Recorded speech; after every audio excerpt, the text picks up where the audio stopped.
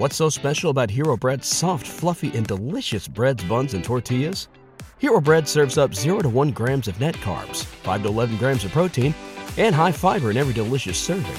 Made with natural ingredients, Hero Bread supports gut health, promotes weight management, and helps maintain blood sugar.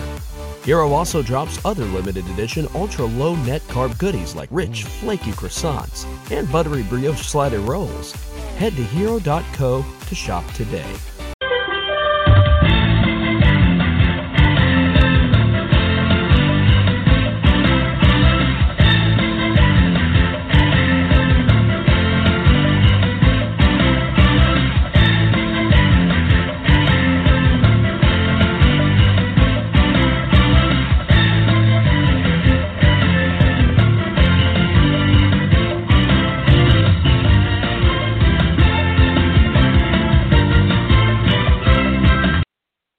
What's up, NBA fans? Welcome back to another episode of Full Court Press. I'm your host, Nick Smith, and I will be joined by Joel Jimenez in just a few moments, and Juwan Carter will be joining us a little bit later on in the show, right around 10 o'clock, so about an hour from now. But as for now, I am flying solo. As always, Full Court Press is brought to you by Geek Vibes Nation, and let's jump into some topics. The Boston Celtics won an electrifying overtime Game 3 against the Philadelphia 76ers to grab a commanding 3-0 series lead. However, the Sixers avoided the sweep by winning a gritty Game 4, and the two will go back to Boston for Game 5. Just a side note, teams with a 3-0 lead in the playoffs are 129-0. That's right, they are undefeated. No team has ever gone down 3-0 and come back and won the series. So that's a pretty telling feat for Boston and essentially for the Sixers to overcome. So let's jump into Game 3. Man, what an awesome game. I mean, just went back and forth the whole game, went down the stretch. Fourth quarter, Boston took the lead with just seconds remaining on the clock. Bellinelli hits a last-second savior jumper, and of course the confetti guy thought it was a three. It was not a three. I feel like most people who were watching it on television could tell it wasn't a three. At least I could, but it they thought it was. It wasn't. It was drawn up to be a three, but it didn't end up being one. But he still, nevertheless, hit a clutch shot to go into overtime. And, I was feeling pretty confident for the Sixers. I mean, it was a very contested game. It was just so back and forth throughout the game. There was no commanding runs in the game. I mean, you're talking about a game that really broke down. Philly won the first quarter by 1. They won the second quarter by 2. They lost the third quarter by 3, and then 4, and then won fourth quarter by 1. So, I mean, it was just one of those kind of quintessential back and forth games. The calls went slightly in Philadelphia's favor, as you would expect with them coming home, and they just weren't able to get it done. They had the opportunities. Rozier decided to actually play well on the road. He was 7 of 15, only 2 of 8 from 3, but again, 7 of 15. He got into the paint, and that's what he does. He's so good at driving by players, especially bigger players. Rocco and Ben Simmons, just for whatever reason, they don't have the lateral quickness to be able to keep up with him. And so, I mean, he was super effective. He had 18 points. He had 7 rebounds. He had 3 assists. He had 2 steals. Very highly productive game. 0 turnovers, which I think was probably the biggest plus for Rozier in the game. Tatum went off as Juwan predicted. He had 24 points. He was the Celtics' leading scorer in this game. He was plus 24, plus minus. He was just so effective. And what's funny is he only shot 1 of 4 from the line, and 1 of 4 from 3, which 1 of 4 from 3 isn't, detrimental. 1 of 4 from the free throw line is like, dude, what the fuck's going on? But nevertheless, I mean, he was their guy in this game. He stepped up. He played big minutes. He played 41 minutes, and he was just so effective and just played so well. Jaylen Brown gave them very, very valuable minutes off the bench, 6 of 12 from the field, 3 of 6 from 3, 16 points, 9 rebounds, 1 steal, 2 blocks. Essentially, to me, the way this game came down was just a complete coaching snafu. If you're Brett Brown, you have got to be able to essentially get your team into position to win the game. And then once you're there, make sure that they execute your game plan. And I don't feel like that happened in Game 3. I feel like Simmons certainly played better. He was 8 of 14. He had 16 points. He had 8 boards. He had 8 assists. He had a steal, 2 blocks. He was way better than in Game 2. But going down the stretch of that game, he was like a deer in the headlights. And T.J. McConnell, conversely, played 14 minutes. He was 2 of 2. He only had 4 points. But like it was kind of clear to see in those 14 minutes he was kind of in a more commanding, position in that game. In fact, when overtime started, I sent all of the guys essentially like what would be my starting lineup for the fourth quarter. Rocco was ice cold. Saric shot 4 of 11 on the night. He was not on his game as much as you would like to see. So I sent him a message and was like, starting lineup should be T.J. McConnell, J.J. Redick, Marco Bellinelli, Ersan Ilyasova, and Joel Embiid. Like, that's what I would have started, that would have been my starting lineup for the fourth quarter. And it wasn't anywhere close to that. I mean, it was pretty much just their regular starting lineup, and, they did get off to, I think, a 5-point head start to the Celtics in that overtime, but it was clear that the Celtics were never phased and were never not in control.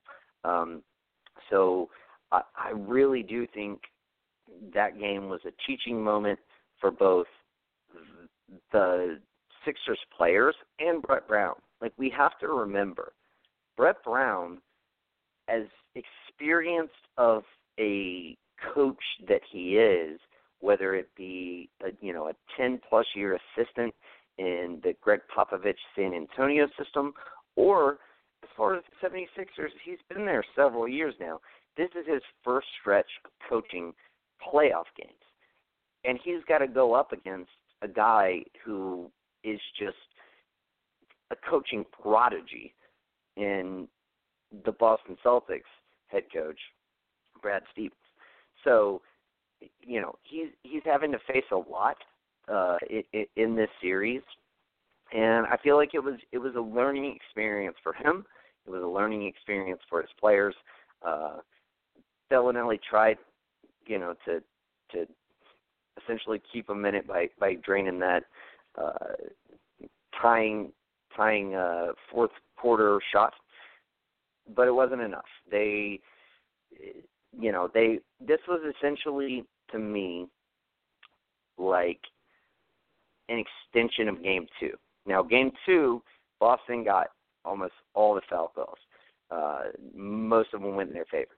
In this game, Sixers were favored in the foul calls, but you just saw the lack of confidence in the Sixers going down the stretch, and you saw all the confidence in the Celtics in what they were doing, what they were running. They trust their coach. They trust everything that they're going through. And the Sixers they're not there yet. It's very, very rare that a team comes in and essentially just decides we are going to essentially take over. There's a few examples of it in the past. You got, your Trailblazers in the late 70s, OKC Thunder. They pretty much decided they were going to exert their dominance early. And there may be like one or two other examples, but like for the most part, like you got to take your bumps and bruises before you really make it in this league. And it kind of seems like that's what we're seeing right now. We're seeing them essentially, take their bumps and bruises. So, we'll see how it plays out for the rest of the series. But as far as for Game 3, that it seemed like a game that the Sixers should have won, but they didn't win because they don't have the intangibles yet. And that's normal. That is so normal. And I would say this.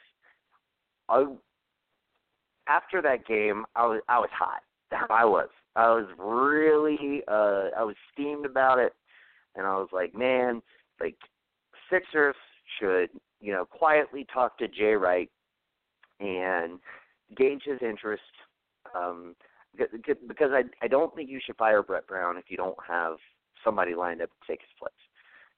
But all that being said, like if you get a guy like Jay Wright, I mean, he's won 2 out of 3 national championships for Villanova. He's already got those Philadelphia ties because he's coached Villanova, which is in Philly. So, essentially you're like, hey, man, we're going to let you coach one of the best young teams in the NBA, and you ain't got to even move. My mind started going there. But after Game 4 and seeing the adjustments made and seeing that I think Brett Brown has kind of started to figure it out, he's still struggling with how to maintain his confidence in his players while still trying to win games. And I'm looking at you, Ben Simmons. But at the same time, like he's coached 8 games. Well, now 9. Yeah, 9 games in the playoffs. He's inexperienced, just like his players. I feel like we kind of almost forget that just because he's a Popovich disciple and he's a little bit older and all that jazz. But like he's Stevens has got just way more experience on him as far as just coaching.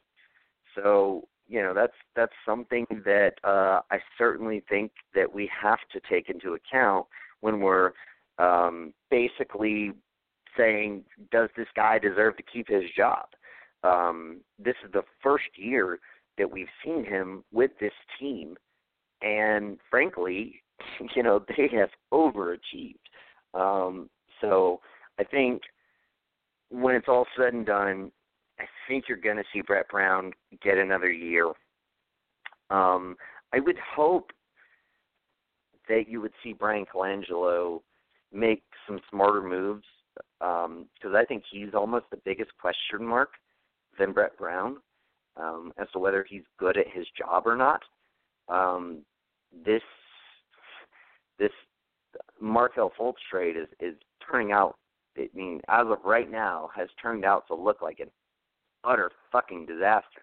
So that's something that really, really needs to be reconciled, if you will. And one way you might be able to reconcile that is to just go ahead and bite the bullet and not keep making your same mistake, which I think Brian Colangelo is the kind of guy who wouldn't keep making the same mistake, and maybe put a package together for Kawhi Leonard. I think that could be something that would essentially save a little face for Brian Colangelo, if you will. But Joel is now with us. Joel Jimenez. Joel, what's up, my brother? I am the artist formerly known as Joel from now on. Oh, okay. Do you have a symbol? I will send you the symbol a little later. I'm still working on it. It's a work in progress. Progress. Well, the artist formerly known as Joel Jimenez, what did you think about the Game 3 win of the Celtics over the Sixers, the overtime win of the Celtics over the Sixers? Oof, all right, well, I'm going to say, for one, it was bullshit not playing. It is what it is. Yeah. It's disappointing. I'm going to say it's probably really disappointing because I expected more from this Sixers team. They survived tonight, so I'll give them that for not getting embarrassingly swept by the Celtics, because to me it's an embarrassment because they're better than the way they've been playing and just really closing games, because they really came down to the wire most of these games and they just couldn't close. Yeah, at the end of the day. Just kind of got to further your point. And to further your point, they have led 3 out of the 4 games at halftime. Look at that. Jesus. Yeah, so there you go. Yeah, exactly. And look, I said that Philly would probably end up winning it in 6 because I figured they would overpower the Celtics at the end of the day. Yeah, but and I it agree. Just turned out. Yeah, and they turned out that these gritty, grindy gnats known as the Boston Celtics outworked the Sixers at the end of the day, and eventually got outcoached. Because look, I think we all agree that Brad Stevens is the coach of the year for the most part, most of us at least, and he's proven it. Look, I like Brett Brown a lot, but at the end of the day, he's just not. He wasn't making the right choices down the line. As tonight, he made some adjustments that worked out for his team's benefit. They got the win. Will they be able to do it again? I don't know. I wouldn't put it past them. I wouldn't be surprised if they push it to 6, or to a 6 game, or whatever, and they extend the series. But I wouldn't bet all our money on it either, because Boston is just a scary team to play, especially in the playoffs. Apparently, it just really doesn't matter because they're just a scary team altogether. And those young guys are so good. So good. Yeah. Jason Tatum is such a phenomenal rookie. Watch. And Jaylen Brown is now on my list for probably – he's not – I don't think he's still not the most improved player, but he should be on the list for one of the most improved players, because I needed Jaylen Brown to step up this year, and man, has he. Yes. He absolutely has. And the crazy thing is, because of his injury, they've been bringing him off the bench, which is not something that he's used to. And he's still performed. As I said earlier, before you came on, in Game 3, he shot 6 of 12 from the field, 3 of 6 from 3. He had 16 points. He had 9 rebounds, 1 steal, and 2 blocks. That's a highly effective game. And he only had 2 turnovers too. He played very clutch basketball. And he played very clutch basketball in Game 2. Despite, just coming back from his injury. And he was kind of it was weird because in Game 2 he was kind of sneaky good. He didn't look good on the court. He looked very bothered by his injury. But when you go look at the numbers, he was still effective. And, he's played really well. Tatum has played well. Smart has played great. What a revitalizing return. Yeah, and you know what? And I want to say one more thing, and I think I mentioned this earlier, but Rozier finally got his shit together on the road. He shot 7 of 15 in Game 3. He had 18 points. He had 7 boards. He had 3 assists. He had 2 steals. That's what the Celtics have kind of been waiting for. And that was the difference in them winning this game, was Terry Rozier deciding, I'm going to play decent on the road. And that's all they needed from them.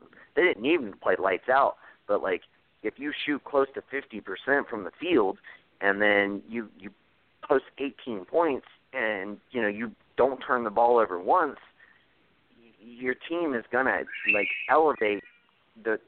Everybody else is going to be elevated, and they played well. And you know what? As much shit as I was giving the refs after Game 2, obviously I didn't cite that as the main reason the Sixers lost, but I thought it was a contributing factor. The Sixers got the majority like not a huge majority, but they got the majority of the calls in this game, and as you would expect for a home team to get.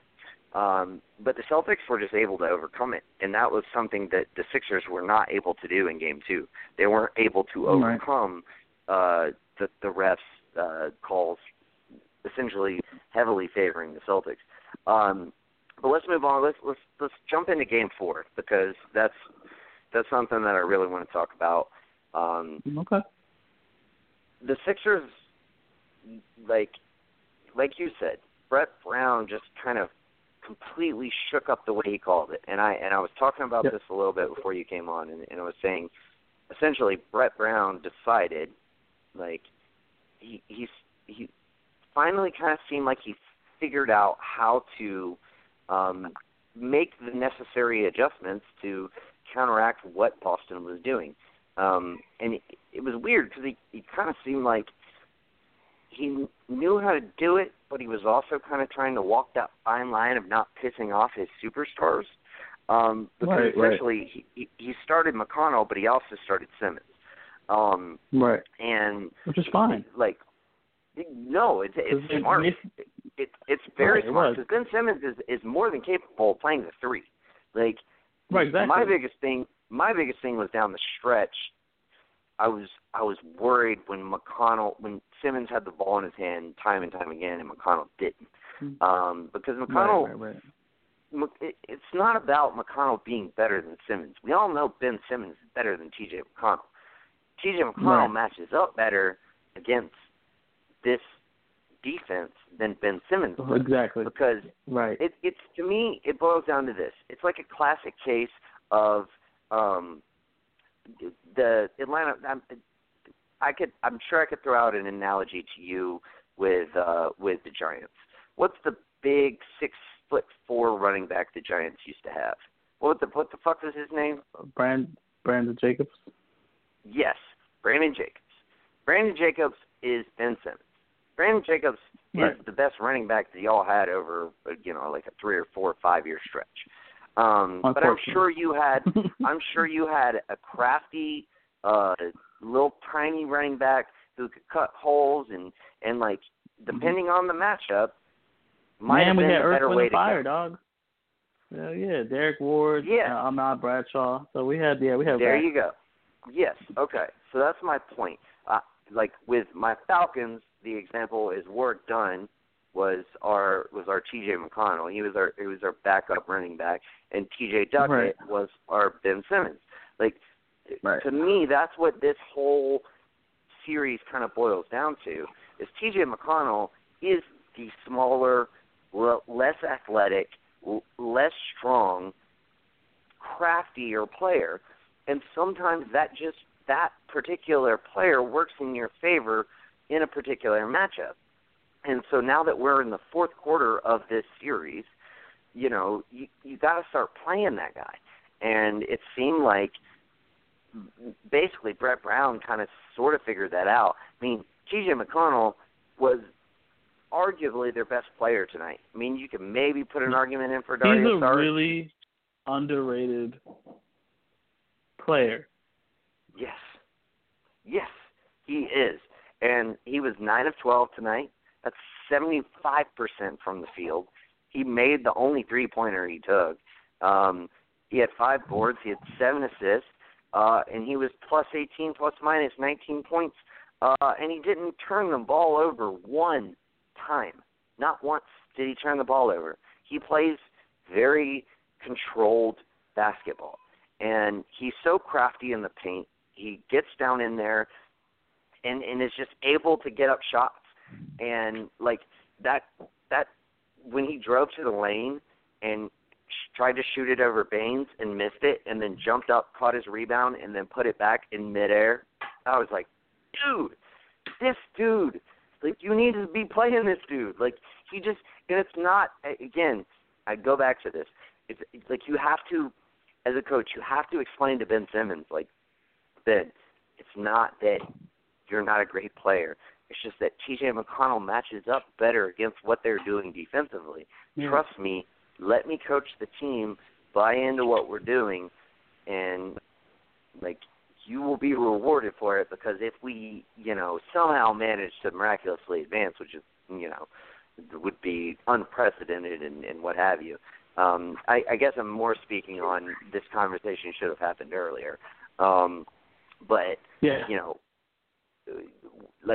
Just buy into what we're doing here, and, you'll be rewarded down the line, because in most series, T.J. McConnell won't be the guy who matches up better. You will be the guy who matches up better. So, but Boston's already set to defend against that. So they're all prepared to stop Ben. And it's worked. So throw a wrench. Throw a wrench. Mm-hmm. And that wrench is T.J. McConnell. And he's, not to mention, he's better defensively against Terry Rozier. Tonight, Terry Rozier shot 4 of 11. He only had 11 points. He was 1 of 6 from 3. And that's because T.J. McConnell guarded him, and he's just feisty, man. I think T.J. McConnell is like my kindred spirit, NBA player. When you like an NBA player because they play like you did in whatever, either high school league or rec league or college or whatever, when you played basketball back in the day, T.J. McConnell plays basketball like I played basketball, and I love it. He's so feisty and he's like the little throw white dagger in there, man. Yeah, well, and he's like the little white guy who's still effective, and that's me. True. That's who I am, I get it. We play against T.J. McConnell. I remember he was a pain in the ass. Yes, yeah, he hit that game winner over Melo. That's right. But yeah, but yeah, man, I do. I think if I were to put together a starting lineup for Game 5, I would definitely have McConnell in it. I would definitely have Redick. I think I would honestly start Marco and have Saric and Embiid, and then Ben Simmons big minutes off the bench. I just don't. I don't think he helps you in that starting lineup, and and especially going down the stretch of this game, when Ben Simmons and T.J. McConnell played together, Ben Simmons still controlled the ball most of the time down the stretch of that game, and it was just kind of McConnell hanging out in the corner, and that's not where he's effective. McConnell's effective having the ball in his hands and making decisions and driving to the basket and creating. And, I don't know. I feel like I would honestly, kind of moving forward, say, we'll play the two of them a little bit together. I would treat it like I imagine you would treat Simmons and Fultz going forward, where you play them essentially half the time together, half the time apart, and when they're together, let T.J. McConnell run the point and just let Ben Simmons post up down in the block and, try to make himself effective in other ways. Because he hasn't been effective as far as being crafty and getting to the lane. And McConnell has, and I don't know, I think maybe Brett Brown has figured that out. I like what he did tonight, though. Honestly, yeah. I like the adjustment he did. They kind of moved Ben to more of a point forward, which works fine. I don't know why they don't play Fultz. I don't know. I guess he's still they're just not comfortable with him playing big minutes, especially in the playoffs, especially now. But they barely play him at all, at all. And this kid showed that he can. Well, they haven't played him at all. He actually played well. Series. Exactly. So it's what's the why? Number one pick. Why are you not giving this boy his due? Let the boy play. I'll say this: when Simmons was struggling in Game 2, there was a part of me that was just put Fultz in, see what happens. Put him in for 2 minutes, 2 or 3 minutes, and just see what happens. You never know. Yes, I agree there. But I think you found that monkey wrench now in T.J. McConnell. So I wouldn't at this point. I wouldn't play Fultz. You want to throw another monkey wrench in there? I think you have to make Ben Simmons adjust though, and you have to get him to buy into what you're doing. Right. That being said, now that we've kind of discussed this series going forward, how many games do you think Philly pushes this? I'm really hoping that they push it at least one more game, just for their own benefit. But if not, I could easily see them losing the next game because they're going back to Boston, right? So, they have. Can I trust them to take over and Boston not to finish? Boston's really good. I trust.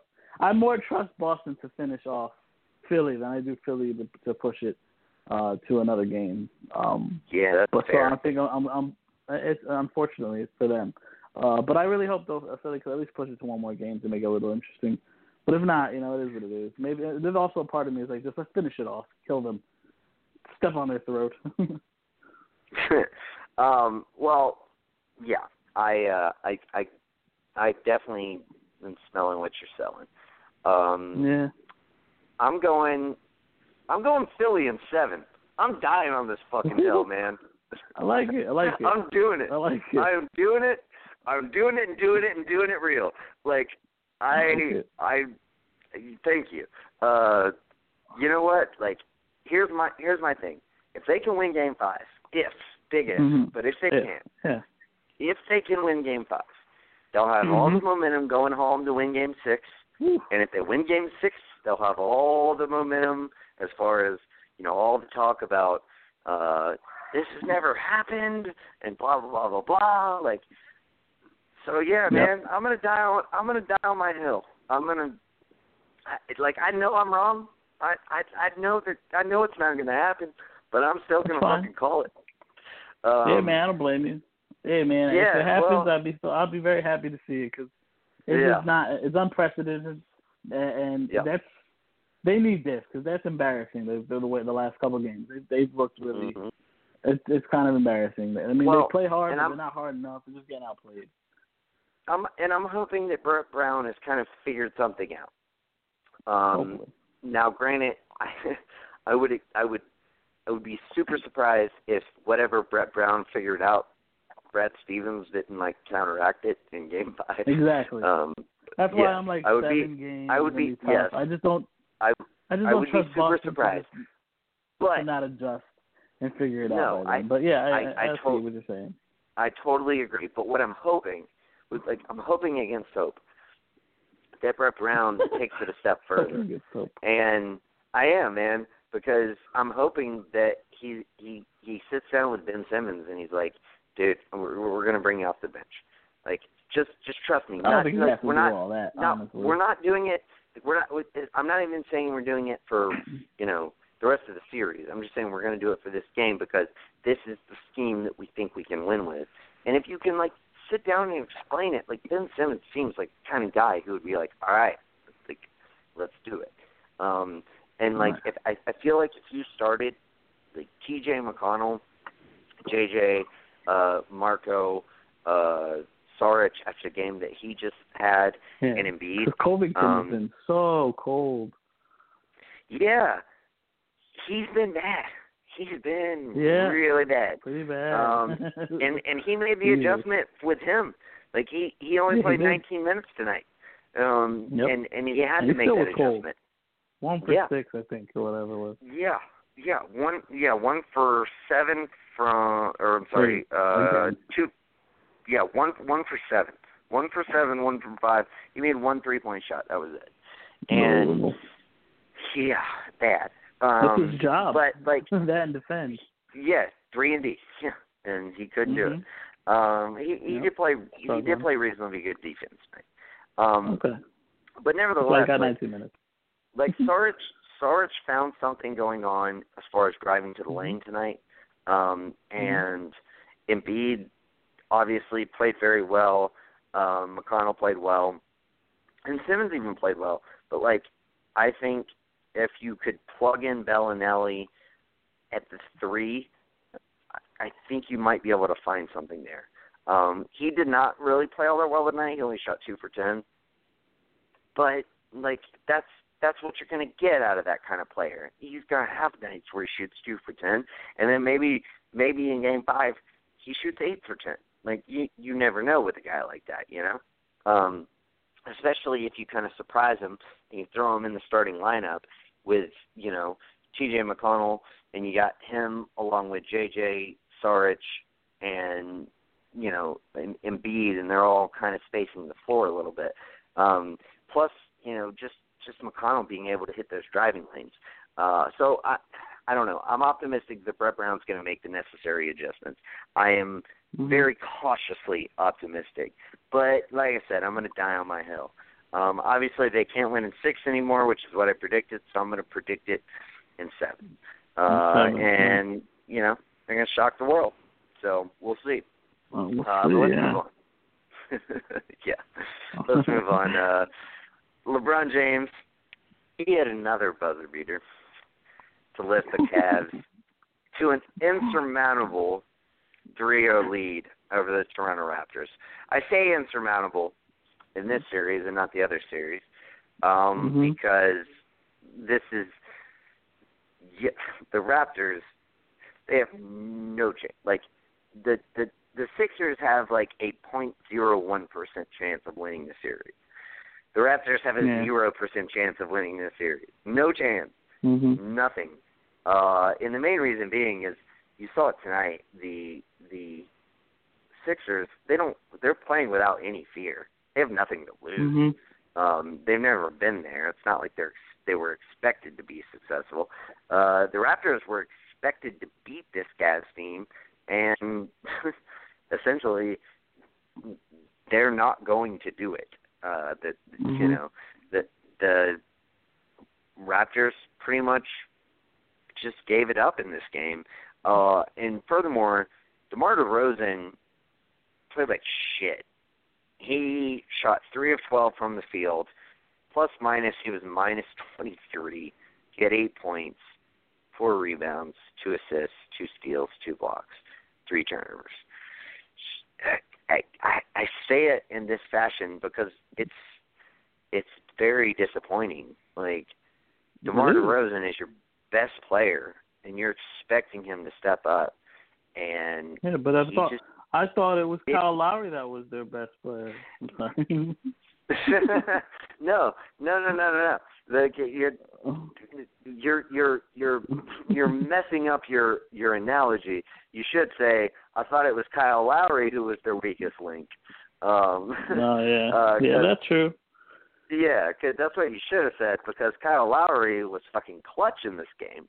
And honestly, as I tried to explain to Juwan last week, he's pretty much been clutch all fucking series. But he was 9 of 13, 4 of 8 from 3, had 27 points, 7 assists, 3 rebounds, 2 steals. He did have 5 turnovers, but, you know, I mean, you can't be perfect. But Kyle Lowry played great. He played amazing. And, like, the thing was, in games 1 and 2, he played good. He didn't play great, but he played good. Like, I don't think he ever shot underneath 50%, as I recall, in breaking down those games. And he was just efficient, very solid, played reasonably good defense. And in this game, he went off. He scored 27. And you know what's crazy is when I was breaking it down with Juwan the other day, I was like, you know, Kyle Lowry's, unfortunately, he's just not one of those guys that you can rely on to go off anymore. Like, he's not, like, DeMar DeRozan has to do that because Kyle Lowry can't. Well, Kyle Lowry went off, and DeMar DeRozan shit a brick. He didn't fucking do shit. Like, it was, I mean, so much so to the point where he got benched going down the stretch of the game. And man, it was just sad. It was honestly almost like being at a funeral. Like watching that game, because the first 2 games of the series I found very kind of comedic, because I don't have a horse in this race. I don't care who wins. And you know, like game 1, I was kind of laughing as Cleveland chipped away at the lead, and then eventually they won it. in overtime. And then in game 2, they just basically blew them out, and I was like, fucking Raptors gonna Raptor. And I was thinking, like, game 3, I was like, all right, well, the Raptors they'll win this one, and then, it'll go 6 or something, or maybe they'll push it to 7. And they lost that one, and I was just like, oh my God, it really does feel like a funeral. Like it's sad. It's really sad. Like if there was any year the Raptors were gonna fucking do anything, this year. It was this year, and they're not. They're never going to their compete. Bench. Look, you're right. Their window was this year. This is their best chance. Because the Cavaliers have not been good at really haven't been that great this year. They had spurts of greatness, and they've also had spurts of being terrible. So then you have the Raptors, who've been consistently a good team all year, but they ran into their kryptonite apparently. LeBron is literally ripped the souls out of that team. They just ripped their soul out, and they came back as just shells of themselves after game 1. It's just like they've never recovered. And it's sad because it's like they're not a bad team, but they look terrible against Cleveland. It's like only Cleveland. They cannot get past Cleveland. And I know, look, bro, I've been here before. I feel for them because I was there. I was a Knick during the Jordan era, and that's how it felt to be a Knick during the Jordan era. You just couldn't get past number 23 on the Bulls. It was just unbelievably frustrating. I've been there. That's why I have a soft spot for them. It's exactly what it reminds me of. It's like I can't get past MJ. We just couldn't do it, and it was frustrating. So that's kind of why I feel for them. I know how it is to be in this position. You're just not good enough. You know what I mean? Yeah. It's so sad. That's what I mean. By the way, what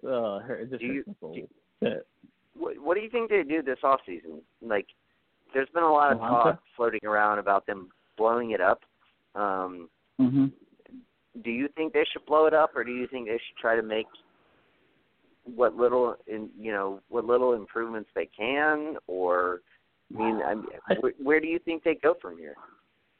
What they need to do. We're just assuming they're going to lose the series at this point. You're right. At this point, they're losing right now in Game 4. In fact, so getting embarrassed at this point, right? It's pretty bad. What do I think they're going to do this offseason? I'm thinking they should trade with the Wizards. Maybe put John Wall in Toronto and have Kyle Lowry in Washington with other players and just try to make something else work out. Just because maybe this backcourt's not working out in Toronto, or maybe that'll be different in Washington. You know what I mean? Maybe there's just a different complement there. They're good backcourts. Look, they've both been good backcourts through the last couple of years. Kyle Lowry and DeRozan in Toronto, and Wall and Beal in Washington. They both need a reboot, not a break it down, blow it up. No, they're good enough to make the playoffs. You can still contend. Go get a different type of star. You have a star. Trade one of your stars for a different type of star that probably complements one of your other stars better. That's probably what I think they need to do. Maybe just kind of reconstruct it. Maybe the backcourt thing's not there. Maybe go get a big. With one of your better guards. Same thing with Washington, even if it's not with each other. I think that's probably what needs to be done, because Toronto with that backcourt is not going to get it done. It's just not. Unfortunately for them. And if LeBron stays in the East, even less so.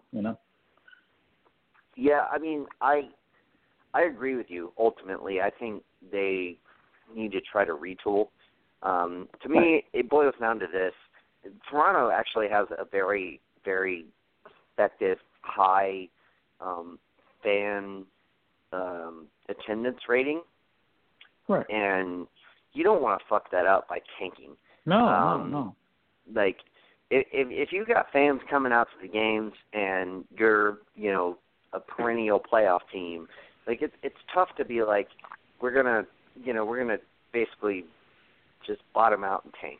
The reason like a team like Atlanta can make that decision is because Atlanta doesn't have great perennial attendance when it comes to regular season games. Right. We just don't. We're not that market. We're football and baseball. That's what the South is about. Like that's just the way it is, because there's not a lot of basketball fans down here. So like for us, it's like, is tanking really going to hurt our attendance that much? Probably not. but it would really, really hurt your attendance if you're a team like Toronto. And, you know, it's a tough decision, but no, I don't think you do it either. I think you try to retool. I think maybe you try to make a move for Marc Gasol. He's older, but then again, so are Kyle Lowry and DeMar DeRozan. And Marc Gasol's just all around a better player than Valanciunas. Maybe you could say, we'll give you Valanciunas and we'll give you Norman Powell, who just signed to an extension, but he hasn't really been playing for our team, even though we all know Norman Powell is a reasonably good player, but he for whatever reason, he hasn't been involved in this rotation. No, not at all. He fell out of the rotation. Yeah, he's just dead, man. And he was a starter last year at some point. Yeah, he was really good last year, and I think he could be really good. And the fact is, like if you're a team like Memphis, you could use a guy like that, like who can play the 2, he can play the 3 in small ball lineups. You're probably going to lose Tyreke Evans, so you need somebody to fill in at that 2. Those 2 guys could essentially fill out your roster. You're getting a top coming in. Maybe you include, if you're Toronto, you include a future first round pick, 2019 first round pick.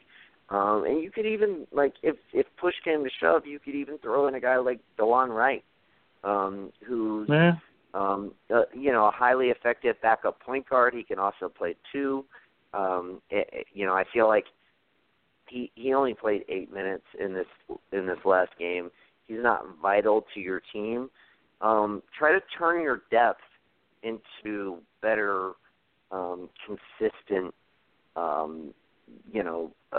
starting play. And if you can get a guy like Marc Gasol, like I said, I know he's old, but it's not like your window is so big that getting a veteran, at 31, 32 years old is that detrimental. Like, give me a guy who can, defend the paint, like an Al Horford, because that's essentially what Gasol is. He's not going to get you like a whole bunch of stats as far as like blocks and rebounds, but he's smart. He plays the game well. He can shoot threes. He can spread the floor. He's consistent. He has great post play. Throw a guy in like that without having to give up. I'm not giving up OG Anunoby. That's a guy that I'm not giving up. If Memphis says that's who we need to have, I'm like, fuck you. We're at an impasse because I'm not trading him. And I'm the only other guy that I'm not giving up is obviously not Lowry or DeRozan, but the only other guy who could possibly be traded in the deal that I'm not giving up. I'm not giving up Jakob Poeltl, because Jakob Poeltl is probably my future center, and so I'm just not giving him up. But there's 3 or 4 solid young players there, and a draft pick, first round draft pick, that could maybe make them say, okay, yeah, that's worth giving up Marc Gasol. Right. Marc Gasol's good, man. He would help. Yeah, he would definitely help. And I don't know if he would help you get past LeBron, but Yeah, well, that's another thing. Well, and you don't even know where LeBron's going to be next season. I think what your goal needs to be is to make your team better without completely compromising your future. And so, like I said, if you give up guys like Valanciunas, you give up, a Norman Powell who's found himself out of your rotation. You give up a DeLon Wright. You got Fred VanVleet, who I feel like you have to re-sign next season. And you like I said, you could even give up, what's his name, DeLon Wright. There are players that you could give up that wouldn't hurt your future success. I just wouldn't give up Anunoby. I wouldn't give up Anunoby, and I wouldn't give up Jakob Pertl. But I think there's a trade to be made there.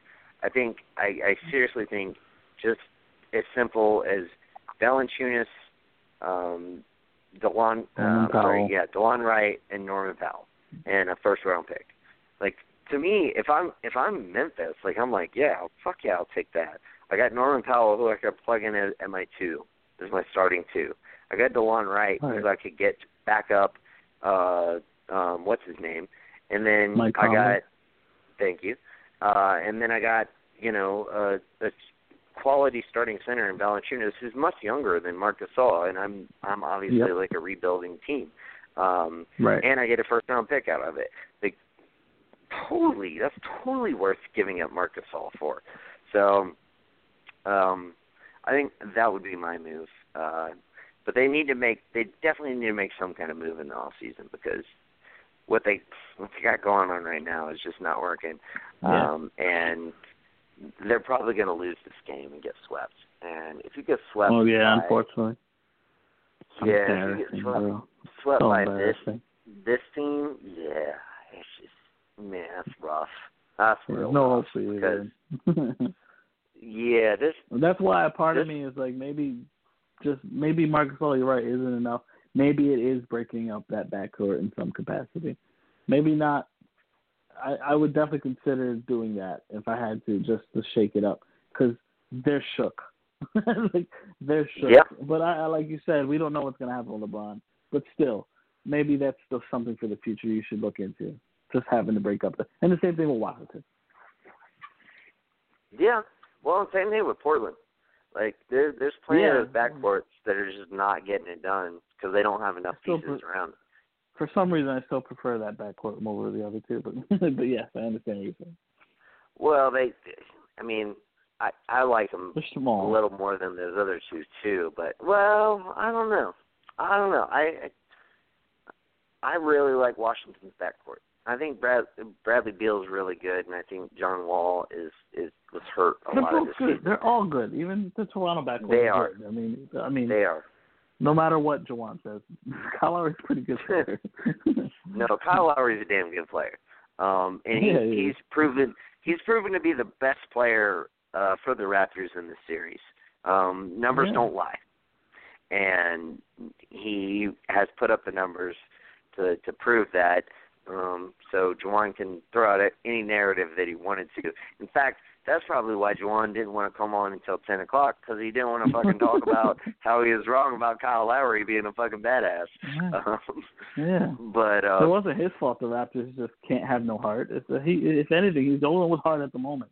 That's sad. Right? That's the really sad part. Yeah. Well, what are you going to do, man? You can't change his mind. He hates the guy. Yeah. I don't get it.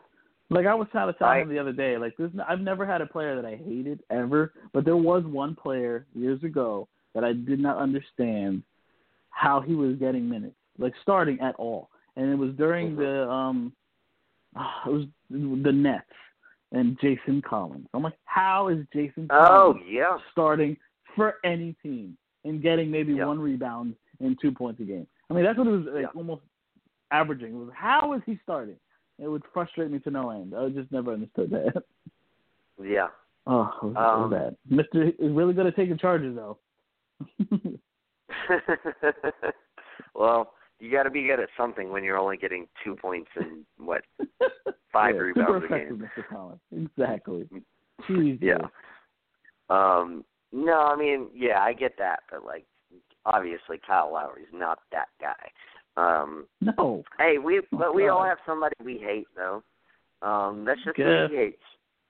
I mean, I don't feel like I hate anybody as much as I hate Kyle Lowry, or as much as he hates Kyle Lowry. Right, I don't get it. Yeah. But, I have had guys that I hate in the past. I can't think of anybody. Yeah, but it's one thing that like I hated Paul Pierce for a very long time. But that's because he was a dick to us. He used to kill us. That's why I hated him. I didn't hate a guy because he couldn't get over the hump. That's not, like, why would you hate someone that just can't get over the hump? I just don't get that. Yeah, I got you. You know what I mean? Yeah, I totally get you there. That's probably why I still kind of like hold a little bit of like hatred for LeBron. Like I don't, right, me I don't too. hold.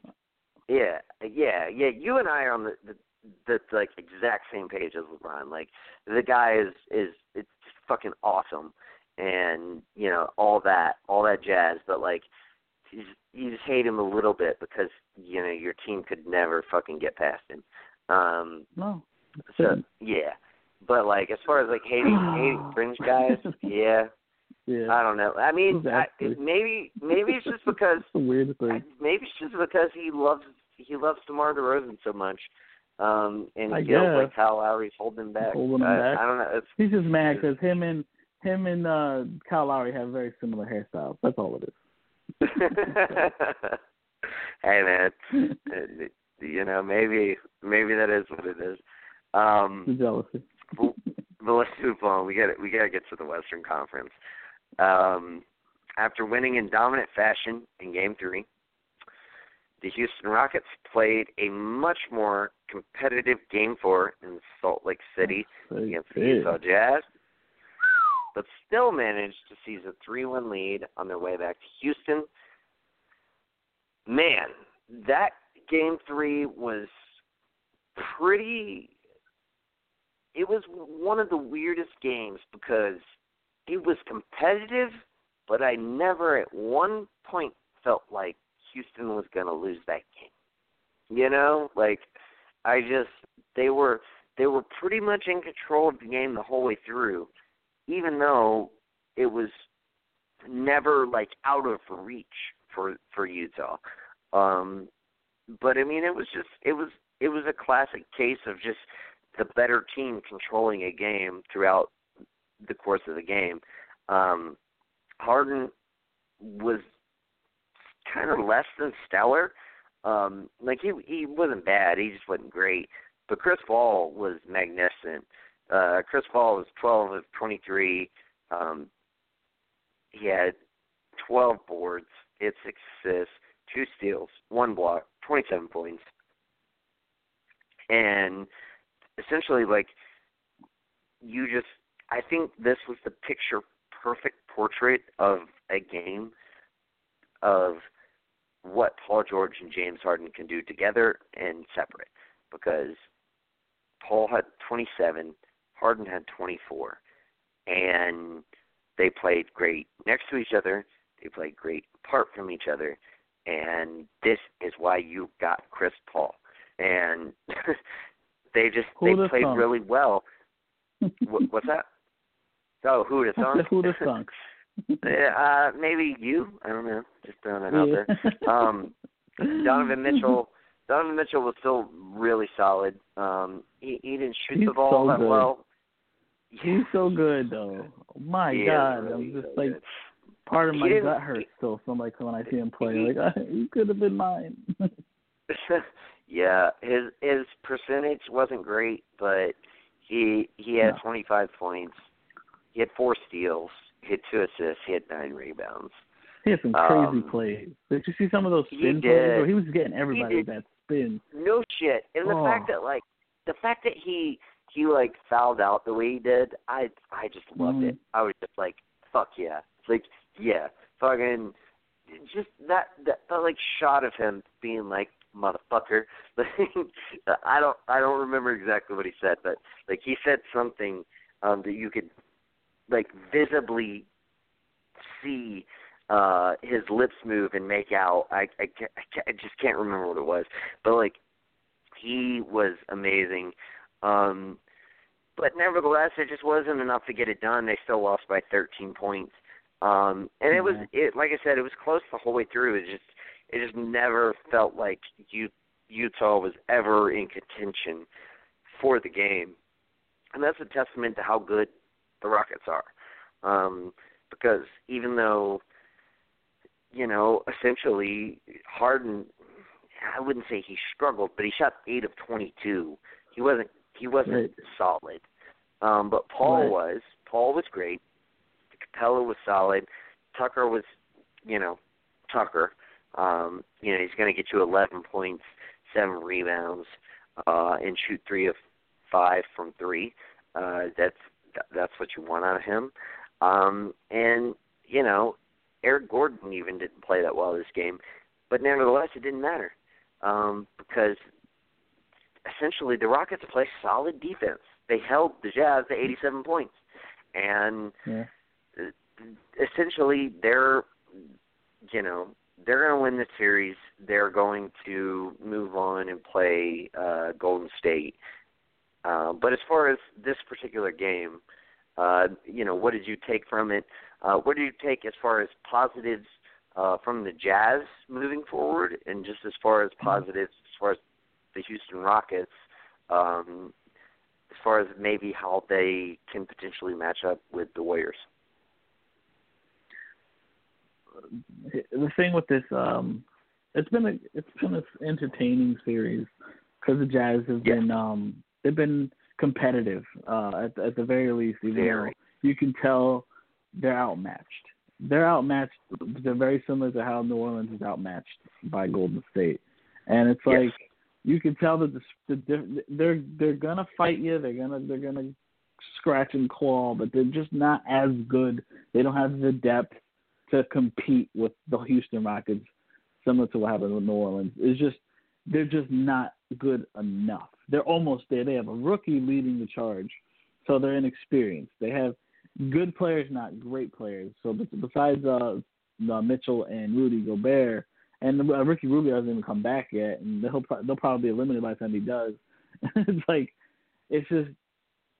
They're just unfortunately for them they're just getting overpowered at the very end. And I love the win that they did get. I was very happy for them. They were the underdog. I mean, all season they've been that team. Everyone's kind of counted out, and then until they proved otherwise. But still, even though they went on those long winning streaks and they had good runs and they're a good defensive team, they're just still they don't have the star power to compete with the likes of the Houston Rockets, and you could see it. You could see it.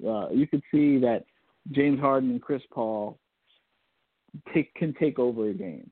They can run the game, and they have now, like we were praising their pickups of Mbah a Moute and P.J. Tucker, and we really like those pickups. Yeah, and Ariza's a good defender. Even though they have Gerald Green and Joe Johnson on the bench, like. I don't feel like they've been haven't really contributing super much. But the other players, Capella's been a revelation. I remember when they drafted him, I'm like, okay, this guy's going to be stashed for like 2-3 years. We'll see when he comes over. This man's so good. I'm very surprised at how quickly he's been this good. And I think he's from like Sweden or some shit. Statistically, he's the best rim defender in the league. Like that's not opinion. That's just statistically. Like, he is the best rim protector in the league. And that's crazy. What is he, like 6'11"? Is he 6'11"? Maybe 7 feet tall, but yeah, like 6'11", 7 feet tall. He's got a crazy long wingspan there. He does. He's so good. I mean, like, I'm kind of happy for him because I just didn't expect that from him. He kind of surprised me at how good he's become. So I'm proud of him for stepping up and becoming a starter and becoming one of the key parts of the Rockets. And I think I heard Max Kellerman saying that the Rockets rarely lose when they have Chris Paul, James Harden, and Clint Capella on the floor together. Like when they're playing and then no one's hurt, the percentages of them losing is very minimal. It's at least until they play Golden State. We'll see how that. Well, yeah, we'll see what happens with Golden State. But yeah, they have a very good winning percentage with the three of them healthy. So. Yeah, I like what the Jazz have done, but unfortunately, they're just outmatched. Yeah, no, I mean, I agree with you. It's gonna be really interesting because I feel like the Jazz are, like you said, kind of like an equal team as far as the Pelicans. I feel like the Jazz are maybe a little better coached. But not quite as talented because they don't have a guy like Anthony Davis, right. They have a little more depth too. Yeah, they definitely have more depth. Like you have guys coming off the bench like Jonas Jerebko, You have Jay Crowder. You have Alec Burks. You have Raul Neto. Royce O'Neal. Royce O'Neal. And so, Did Exum get hurt? I think Exum. Yeah, Exum got hurt in the last game, but he had been coming off the bench. He had been really effective too. He's like a 6'5" point guard essentially. Right. And he had a clutch shot down the stretch of their game 2 victory, I want to say. Clutch 3-point shot in the corner. But yeah, like when you break it down, they're kind of similar. I can't wait to see. I think it's going to be really interesting to see how Houston. I mean, because we know at this point Houston's going to win that series. Golden State's going to win that series, and we knew that going in. It was just honestly just kind of a question of how long it was going to take. But you know, I've kind of gone back and forth on all of this throughout the series. I feel like Golden State is just the laziest team in the league. And then I read something earlier today that said Draymond Green texted Kevin Durant at like 4:00 in the morning and was like sending this long text message and was essentially like, you're not playing hard enough, you need to step it up, you need to be more aggressive, yada, yada, yada. And it was like this huge paragraph of text. And Katie got up the next morning and saw it, and he essentially replied something to the effect of, I can't remember exactly what it was, but it was something to the effect of, I got you. And I mean, he did. in game 4 he did. But like, I feel like that's the kind of scenario in which these teams are going to meet up, and I don't know if Houston is as good as we think they are, or if, you know, essentially Washington, the Warriors are sleeping as much as we think they are. I think that's going to be, I think that's going to be just like kind of the biggest factor with this series. Because I'm pretty sure. I mean, we're pretty confident that's going to be the series. Pretty much. So yeah, it'll be really interesting. It'll be really interesting. Kind of what we expected. Well, at least I did. Yeah, I mean, that's. I'm pretty sure that's how I predicted it too. I can't remember who I initially picked in the Eastern Conference. It was definitely the Cavs. I think we thought it was Cavs Boston again, especially healthy Boston. Yeah, probably early on, and then I changed it to the Sixers. Yeah. Right. That's right. Yeah. But anyway, it will probably be Cavs Boston. So, but we'll get in. Well, let's things work out. Let's wait on our predictions there. Let's move on though. I mentioned Draymond and his text to Kevin Durant. Essentially, the Warriors, they were like, they got their ass beat. They got fucking annihilated in Game 3, and it was essentially like, beautiful. You know, they came back like, we ain't playing around. We ain't fucking around. And it totally came off that way. They just utterly dominated Game 4. It was never really even close. And, you know, Draymond was getting in Rondo's face. And, yeah, dude. Rondo, man. Playoff Rondo is a real thing. I don't care what Rondo says. No, it is. but yeah, I mean, they just got in his face, and they pretty much just were like, we're done playing around. We're gonna kick the shit out of you tonight, and they did. Mm-hmm. And it just, again, it's funny because when we had our show a week ago, I told you how much mm-hmm. that game one just kind of devastated me. And then on Thursday, the Pelicans had played game 2 close. They lost it, but they played it close. Mm-hmm. And they won game 3 decisively. And I was like, all right, I'm not as scared anymore. Like, yeah, maybe, I'm feeling optimistic. And now I'm right back to where I was. Like, you're back, and I'm right back to where I was. It's just fucking, dude. When this Warriors team wants to turn it on, it seems like they always can. And I wonder how that's gonna. Yeah, they are, and I wonder how that's gonna turn out against the Rockets. But before we get into that, just what are your general thoughts on them pretty much just cleaning the floor with the Pelicans in Game 4? Disappointing, especially after what happened with the Pelicans winning the last game. So it's like, damn it, yo. They came out, they bust that ass, and then they come and get their ass busted. It's like, come on, at least put up a fight. And New Orleans is overmatched. Yeah, look, we all know they're outmatched. I don't think many of us are having the New Orleans Pelicans beating the Warriors in the playoffs. But still, you figured that they would put up a better fight. And it didn't look that way the first couple games, first two. And then, of course, they come out and destroy them. And you're like, what happened? Like, what? Did they wake up, like, did they go out party the night before and, like, shit didn't go right? And New Orleans is good when they're really good. I think New Orleans is a very good, underrated team. They're just the problem with them, which unfortunately in this series is more prevalent than ever, is they really don't have the depth. And this is a 4-headed beast.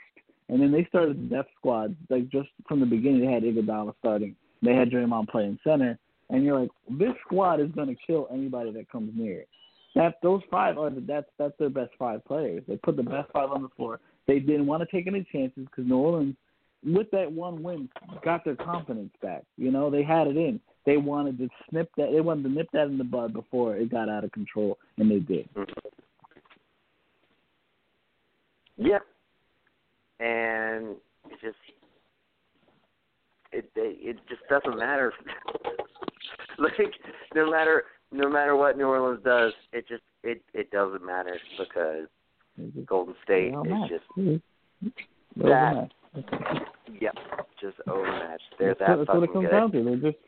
They're just too good. There's too many good players compared to maybe you have Rondo's been playing great. Drew Holiday's been great, and so has Anthony Davis. But even then, they're not. Anthony Davis is a superstar. Rondo and Drew Holiday have been playing all-star caliber, but they're barely all-stars. And then you have fucking 4 superstars, maybe 3. You know what I mean? And the Golden State Warriors, and it's just unfair. It's really unfair. Yeah, it does. It kind of sucks. But hey, Joel, thank you as always for joining me on our Monday show.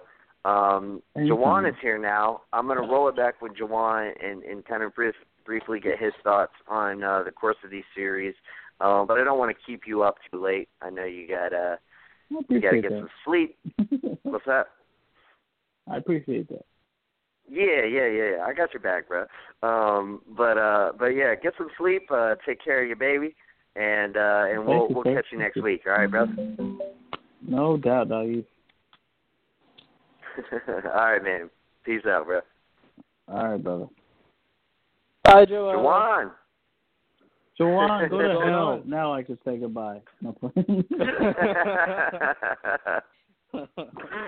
Oh, man. That was perfect. Jawan, what's up, my brother? Not much. Just really excited to talk a little basketball. A little basketball.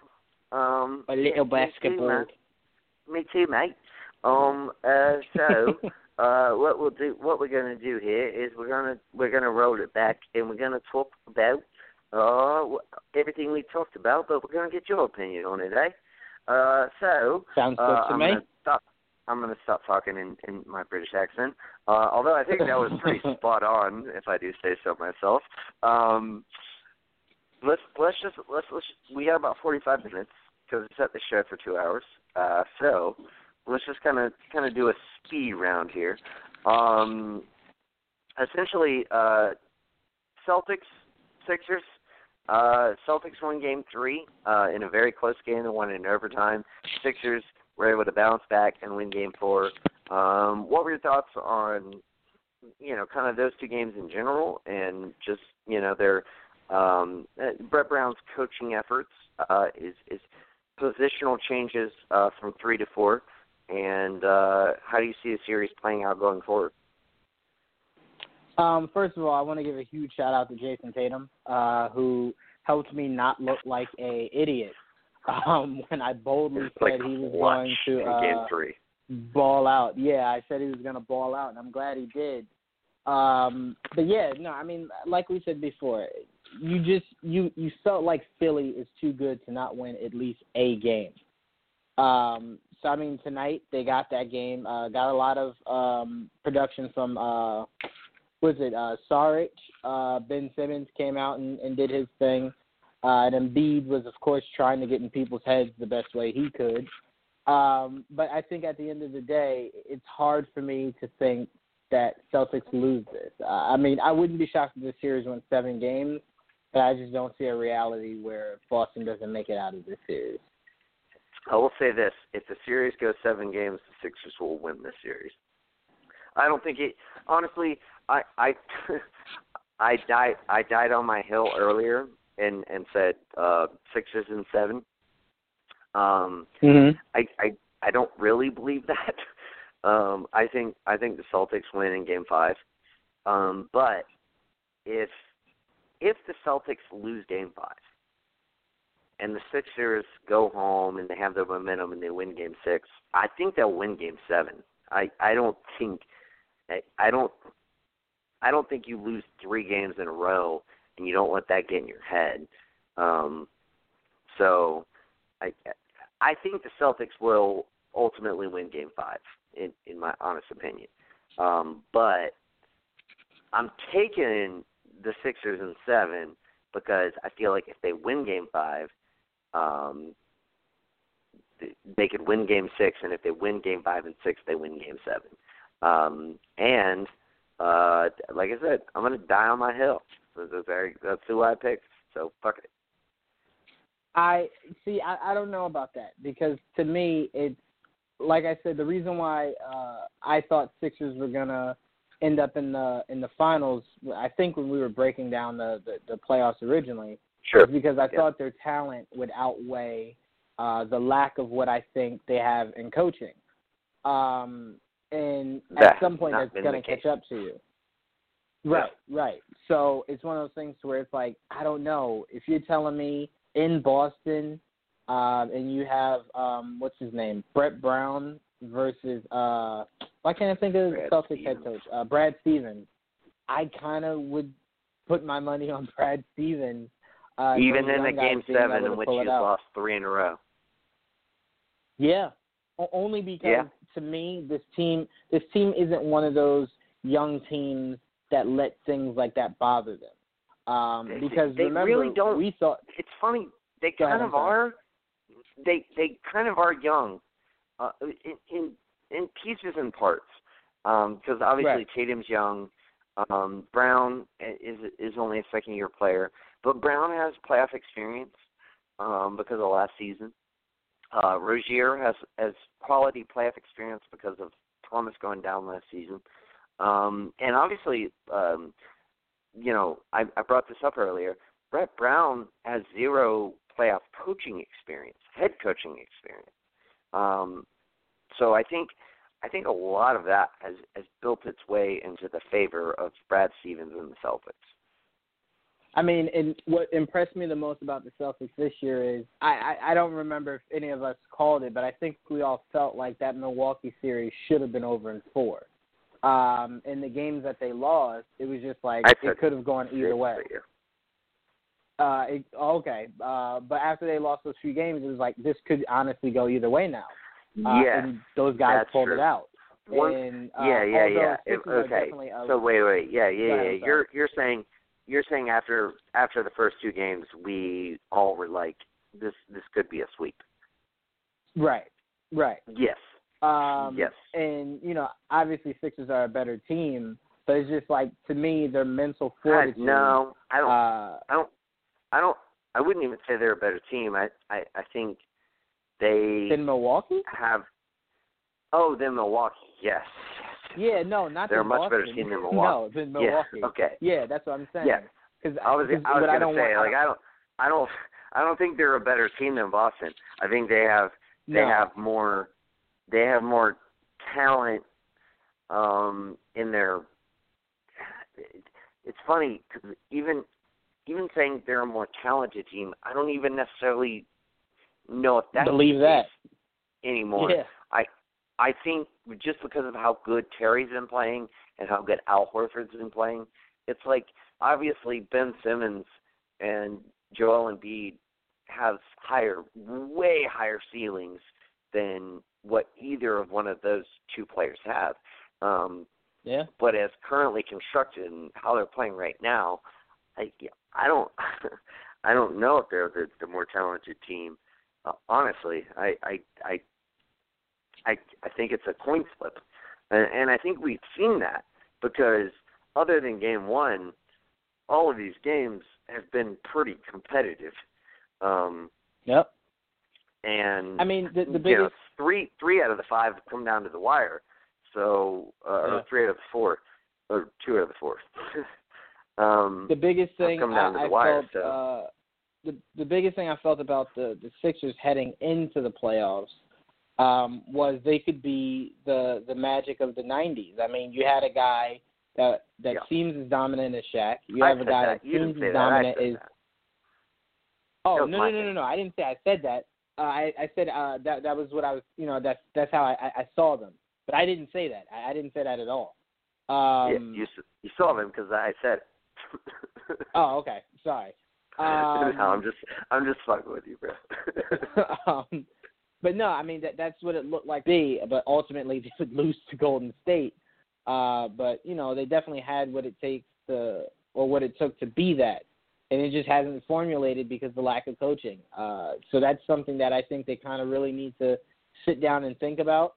And I'd say, as far as sitting down and evaluating your head coach, I honestly feel like, and I don't mean to go to a new topic, but I'm looking at it. I think Toronto needs to think about that too.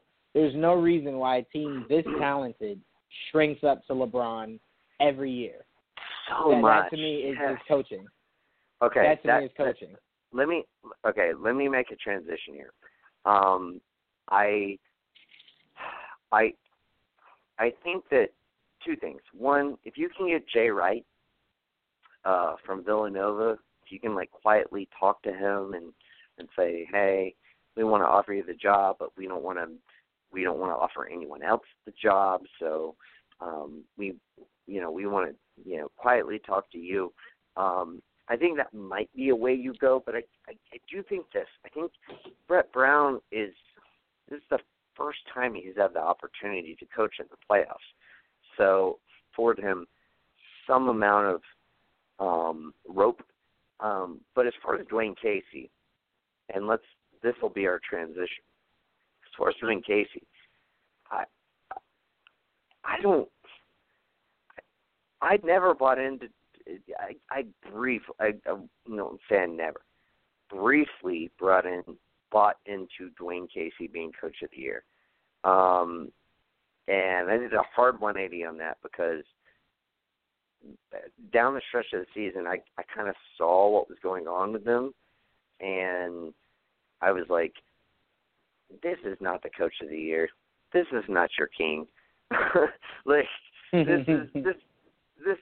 come on. This guy,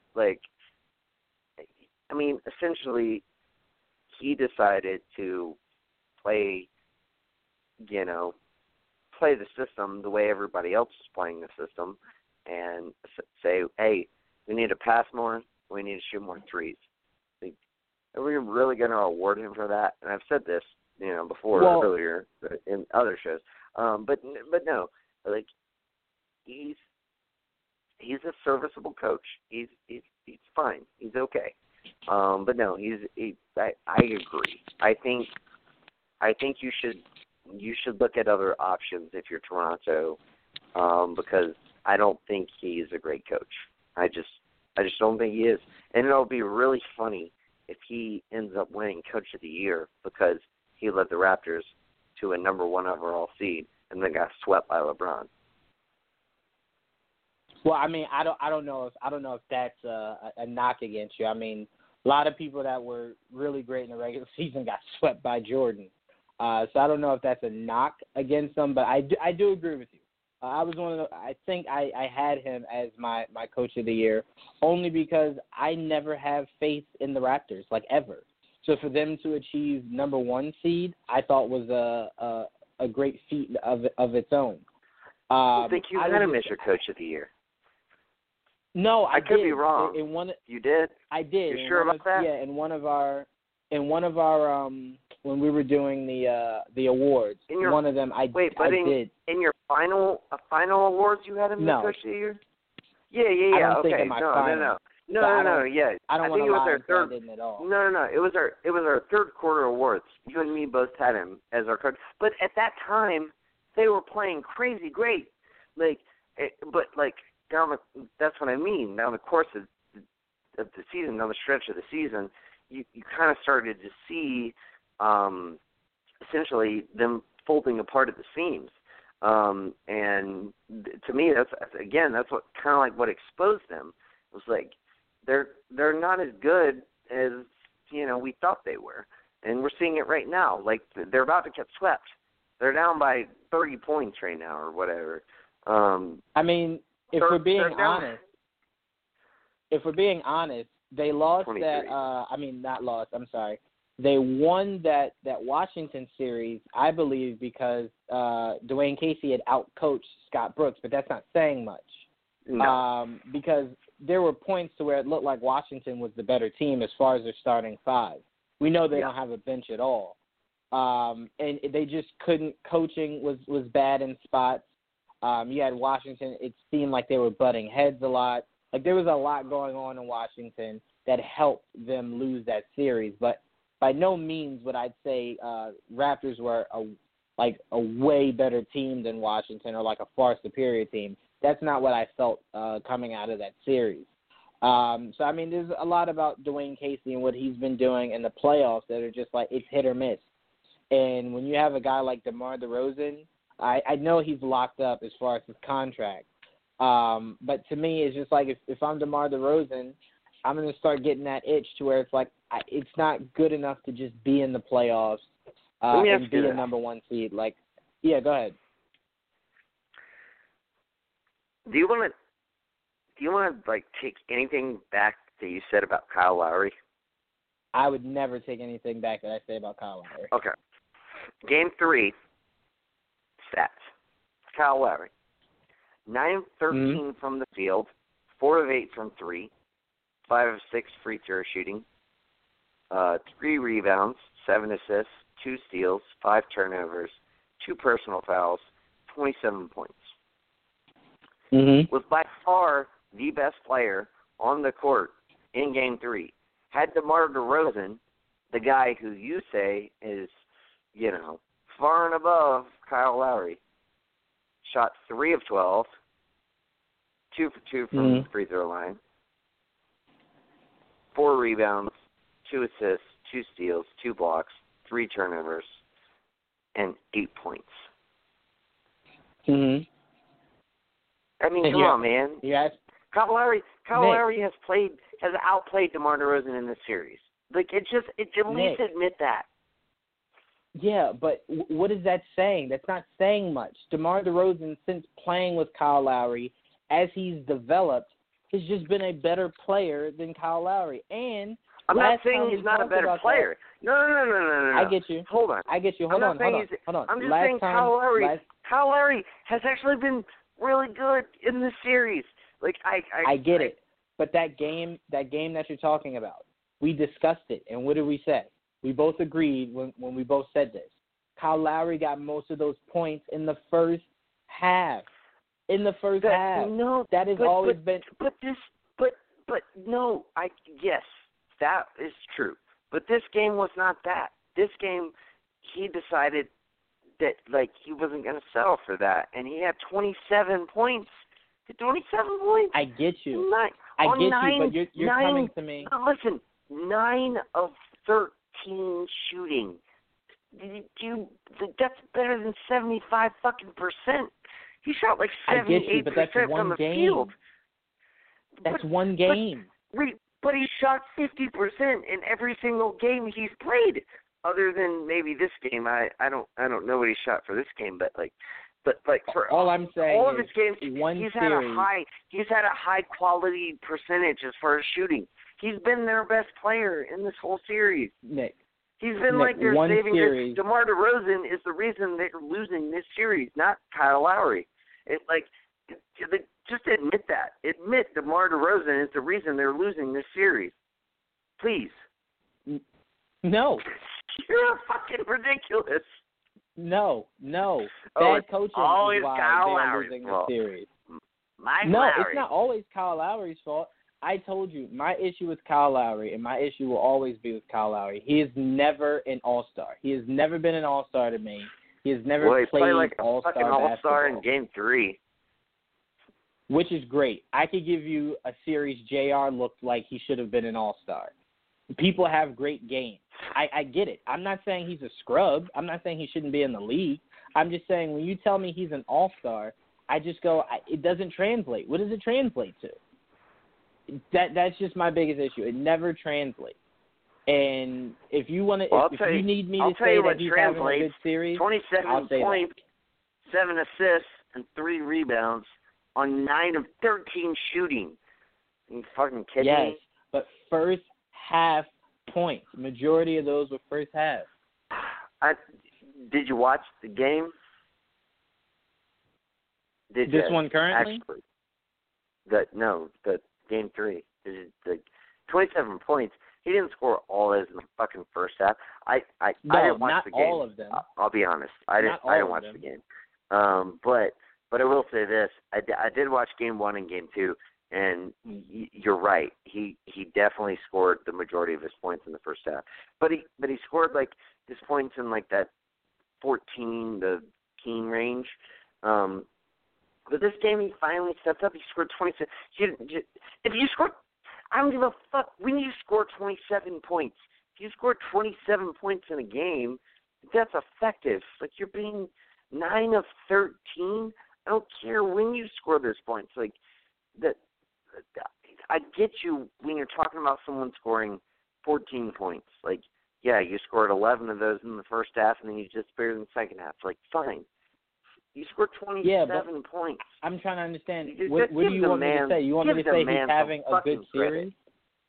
No, I just want you to say he had a good game. Sure, he had a good game. Again, I didn't say Kyle Lowry was garbage. I just said he has never been an all-star. That's it. And I'll forever remain consistent on that view. Now, if you want me to say that Kyle Lowry has had a good game or he's playing well this series, sure. I mean, I'm not blind to that, but if you're asking me to take back my views on Kyle Lowry, I will never think that man deserves to be an all-star. That will never change. Yeah, I wouldn't expect that to change. All right, let's.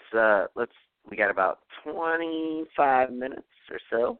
I want you to kind of elaborate on how you feel like Houston, Utah, or Golden State, New Orleans is going to go. Or if you want to talk about both of them briefly, but just, your thoughts on the fact that both of these series are 3-1. They're both going back home to the favorite. Do you think there's any chance either one of these series go beyond Game 5? And what do you think about essentially what we all know is going to happen as far as Houston Golden State meeting up? Well, I'll never submit to that because I love Donovan Mitchell too much. But yeah, the Pelican series, all I've learned from this Pelican series is that Golden State would be in huge trouble if DeMarcus Cousins was healthy. I mean, huge trouble. That's all I see from this series because all I see is Anthony Davis. Drew Holiday has played really well this entire playoff series, but against Golden State, it's always just like another animal. They know what defensive schemes or whatever to kind of make sure that you don't get Drew Holiday and Anthony Davis dropping 41. But I feel like if DeMarcus Cousins was healthy, this would be a completely different series, especially with playoff Rondo. Yeah, this would definitely be a completely different series. As far as Utah and Houston, I still have faith in Donovan Mitchell. I'm sorry. I feel like if Rubio can come back, maybe that can change, turn the tide for them to get like a game or two. I'm still holding out for Utah and Houston to be 7 games. I'm sorry. I just love Donovan Mitchell too much. I'll fall on that sword. I don't care. But ultimately, we know if it is Houston, Golden State's definitely winning that in 5. Yeah. I mean, they're going to win it in 5. But I mean, they're both going to win it in 5. And honestly, Boston's probably going to win it in 5 too. But I will say this. The more likely team to push 6 games in the Western Conference series is Pelicans, mainly because the Warriors are just so weird. It's like they decide when they want to play and they don't want to play. And I could totally see them just shitting a brick and being like not showing up. And I don't see that out of the Rockets. I see them always showing up and just sometimes not having it. Sometimes just missing, 17 3-pointers. I don't see that out of Golden State. I see them just not showing up from time to time, which it's weird. It that kind of worries me more for the Rockets than it does Golden State because how good I feel like we don't know how good Golden State is because we don't always get their best effort.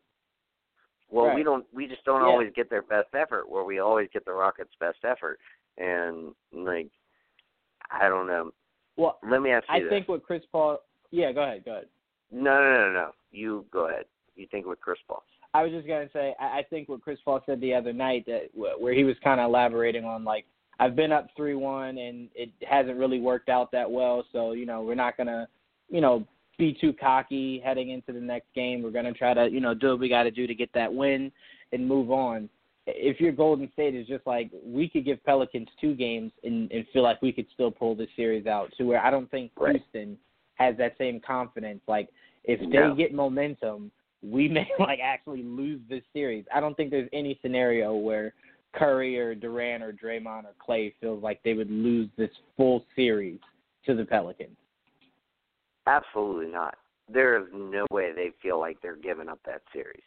Right. Whereas, Houston probably, at least, I don't know the whole team, but at least Chris Paul does. And that's one of those weird kind of mindset things. Let me ask you this. If we indeed get a series between those 2 teams, which we've kind of all expected, what do you I know you're gonna take the Warriors because you just don't trust Chris Paul, which is, or Harden for that matter, which is totally,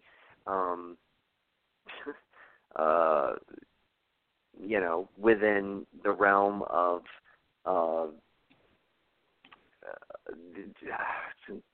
possibility. That's not exactly what I wanted to say, but regardless, you're well within your right to not have confidence in this to perform against any team, much less the Warriors. What do you think it would take for them to beat the Warriors? It would just take consistent play from Harden and Chris Paul. Like, there can't be any games to where it's like, all right, Harden had it tonight, but Chris didn't. Like, you can't afford that, because that's how you get swept. And that's how they've been playing all playoffs. Right. And against Golden State, it's just like, it's like if you played the Bulls. You couldn't play the Bulls to where, like, if you had two stars, where one star just had, like, 40 every night, because the Bulls were going to let him get 40, and they were going to make sure that the other guy couldn't get anything. So it's just one of those things where it's like you can't afford that. We need vintage Chris Paul to where he's in that mid-range, just giving them the business. And Harden is just doing what Harden does best. If those two can stay consistent, and by consistent I mean Chris Paul has to average, to me, 20 and 10, or at least 15 and 10. And Harden has to at least average 30 and 8.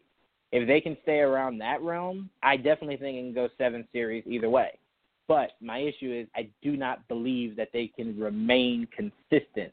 Like, I can already picture, like, Game 3 or Game 4, whichever one would be back in Golden State. First two are in Golden State. I'm sorry, Game 5. I could definitely see it to where Golden State comes out like a 15-0 run and just completely takes the heart out of Houston. Right. Oh, first two are in Houston. That's right. They had the first seed. I'm sorry. I apologize. Yeah. So, to me, that series will depend on one thing. If Houston can get a game in Golden State, then I'll believe that they could win that series. I just don't feel as though they can. That's the biggest thing. I'll kind of simplify it a lot more because I was making it complicated. If they can get a game in Golden State, I believe they can win the full series. I just don't think that they can. Yeah, I don't know. I'm very, very skeptical on taking a team like Houston for so many reasons. Whether it be Chris Paul, whether it be James Harden, whether it be Mike D'Antoni, whether it be just a team that has yet to prove themselves going up a team that has proved themselves. There are so many reasons why you should not pick the Rockets. All that being said, I don't know. I feel like it's their time. I feel like the Rockets are going to shock the world, just like the Sixers are going to shock the world and come back against the fucking Boston Celtics, and it's going to be so miraculous when they square off against each other in the finals. Well, I'll say this. I know one person that won't be shocking anything, and that's Mr. DeMar DeRozan, who just got ejected. Well, when you're about to get swept and you lose your temper, that's what happens. Yes, sir. Yeah. By the way, let's discuss this. Obviously, 11 minutes left in the fourth quarter, up by 28 points. The Cavs are about to sweep the Toronto Raptors. What does this mean for the Raptors going forward for you? And what do you think? Do you think they should blow it up? Do you think they should retool? Do you think they should just roll it back? I mean, well, what the can you possibly do at this point when you're the team that is the number one seed? This is your best possible case scenario to finally take down LeBron, and you get swept. Well, the crazy, like I said before, to me, the thing about Toronto is you have all that talent, all of it. And you know what it comes down to? It comes down to the mindset and coaching. There's no reason And Nick, let me preface this. This is not a shot by any means. There's no reason the Pacers can take LeBron to the brink, but the Raptors can't. There's just to me that I cannot wrap my head around that. Like the Pacers, I would argue led that by the Pacers Oladipo, are better than the Raptors, but sure. And I wouldn't disagree that. I'm just speaking purely from talent, top to bottom, starting lineup to bench. I feel like the Raptors should be able to give them more of a. Go ahead. I would just say this. I think that the Pacers' best player, Victor Oladipo, is better than DeMar DeRozan. I think I've been on that train all year. If we're going by this season, I mean, I don't disagree with that. The biggest thing I give to DeMar DeRozan is his versatility and his ability to play defense when he wants. Except that Victor Oladipo is a better defender than DeMar DeRozan. So there you go. Because he has been, right. He has been. Like I said, I wouldn't disagree with you on that. I just and again, the whole Victor Oladipo train had only started this year. So me going with DeMar DeRozan is more from a stance of consistency. Like I've seen more from DeMar DeRozan than I have Oladipo. But if someone told me I'd take Oladipo going forward over DeRozan, I can't say that they're wrong. I mean, because it looks like Oladipo has year.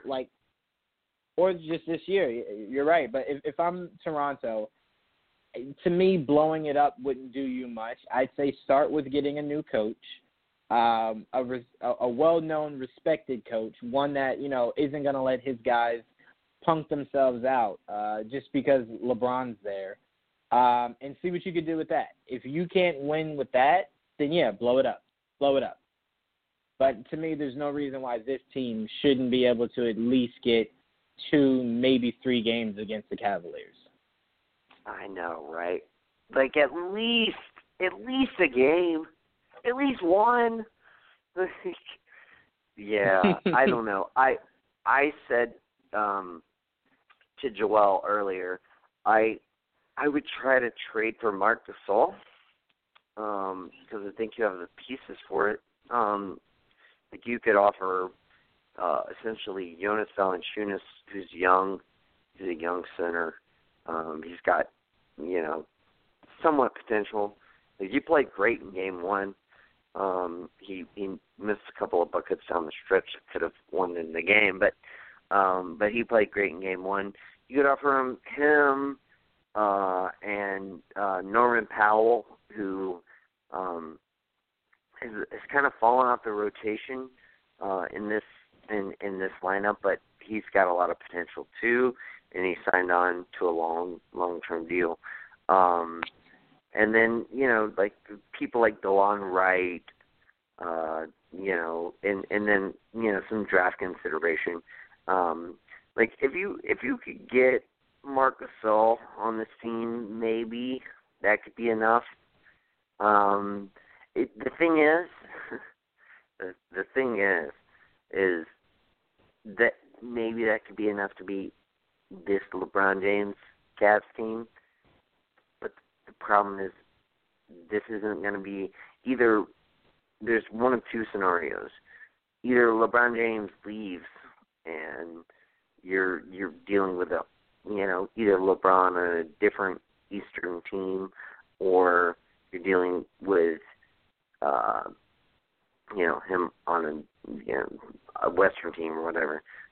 But that's scenario one. Scenario two is they trade the pick and, whatever else to get, another clutch player, which I think is a distinct possibility, especially since they've performed so well in the playoffs.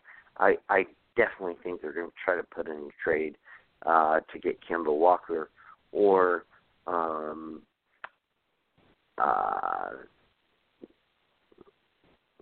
fuck's his name? The Trailblazers. Damian Lillard. Yes, thank you, Damian Lillard. I think they'll definitely try to pull off a trade for one of those two guys in the offseason. Now that they've performed as well as they have, I just can't see them not. especially Dame Lillard, because he's signed on for several years, and it's just you got the protection there. So and especially because, man, they totally shit the bed as far as trying to, be a playoff juggernaut or anything of the sort. So I think it's definitely a distinct possibility. But go ahead. What scares me if I'm Toronto is, all right, my first concern isn't even LeBron, right? Let me not think of LeBron. Let's say LeBron stays in the East anyway. If I'm Toronto, I have to be fearing the idea, look how far Boston's going without Gordon Hayward or Kyrie. They get both of them back next year. And then Philly, they're going to be experienced now. They're going to be experienced. They, their young guys have had playoff experience. And they're probably going to make I believe Philly. Too. I was about to say, I believe Philly could make a Kawhi Leonard kind of trade. So it's like everyone's going to get better. Everyone's going to get better. And if you're Toronto, they'll offer it, yeah. And if you're Toronto, getting a Marc Gasol is a great move, but it doesn't push the needle. Like, LeBron is still there, if he stays. And if you're Philly and you get Kawhi, and if you're Boston, you get Kyrie and Gordon Hayward back, I just don't see a reality, like, going forward where the Raptors will ever be anything but exactly what they were this year. A team that's really good in the regular season, but flames out to a just more superior person or team in the playoffs. I feel like I know where you're going with this. So essentially what you're saying is, obviously, you keep your team together, compete as best you can, but don't give up any assets to get pieces that aren't going to help you win a championship. Right now. Yes, because it doesn't matter what assets you try to trade, you're not going to win a championship. And you know what? No. I ultimately agree with you there, because, like, maybe just roll it back. Maybe just roll it back with the guys you got. Try to get below the salary cap, and fuck it. Like, you're never going to win a championship with your squad, but you're selling out games, and you can at least pride yourself on the fact that you make the playoffs every year. Yeah, I mean, and listen, because I've said this before. I am not against Toronto. I like the team. I just one person I don't like, but I do like the team. And I think what's in their best interest is don't blow everything up now. Don't trade away all your best assets unless it's something that is a game changer. Because if you look at Philly, if they get Kawhi and, Boston's getting Kyrie and Gordon Hayward back and LeBron is still LeBron, when do you think your window is? Like, your window is now.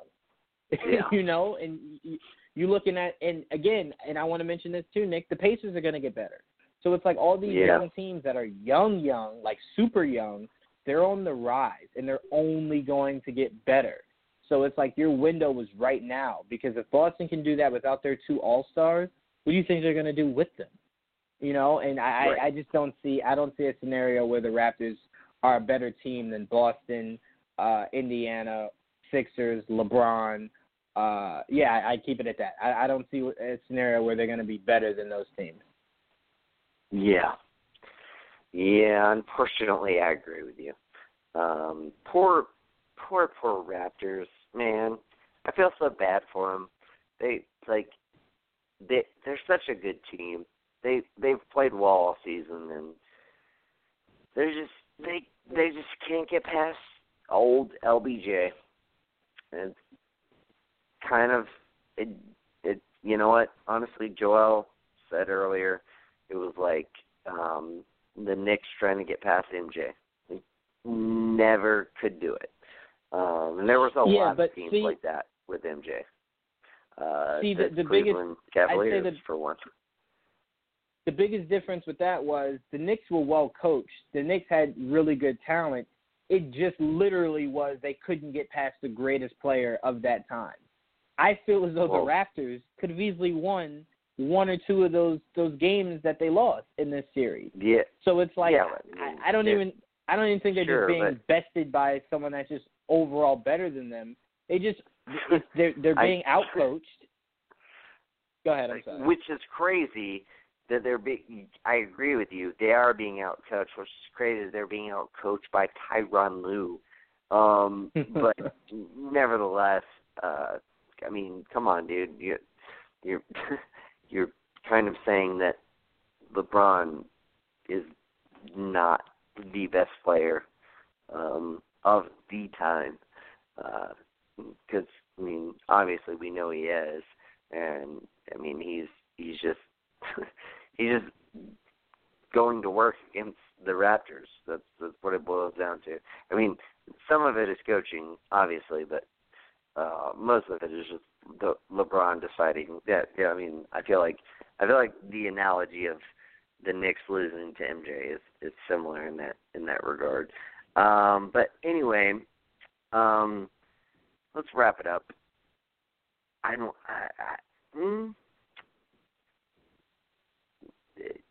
Is there anything else you want to? Wait, there is something I want to talk about. David Fizdale was announced as the head coach of the New York Knicks. What are your thoughts on that, Jordan? I am beyond hyped.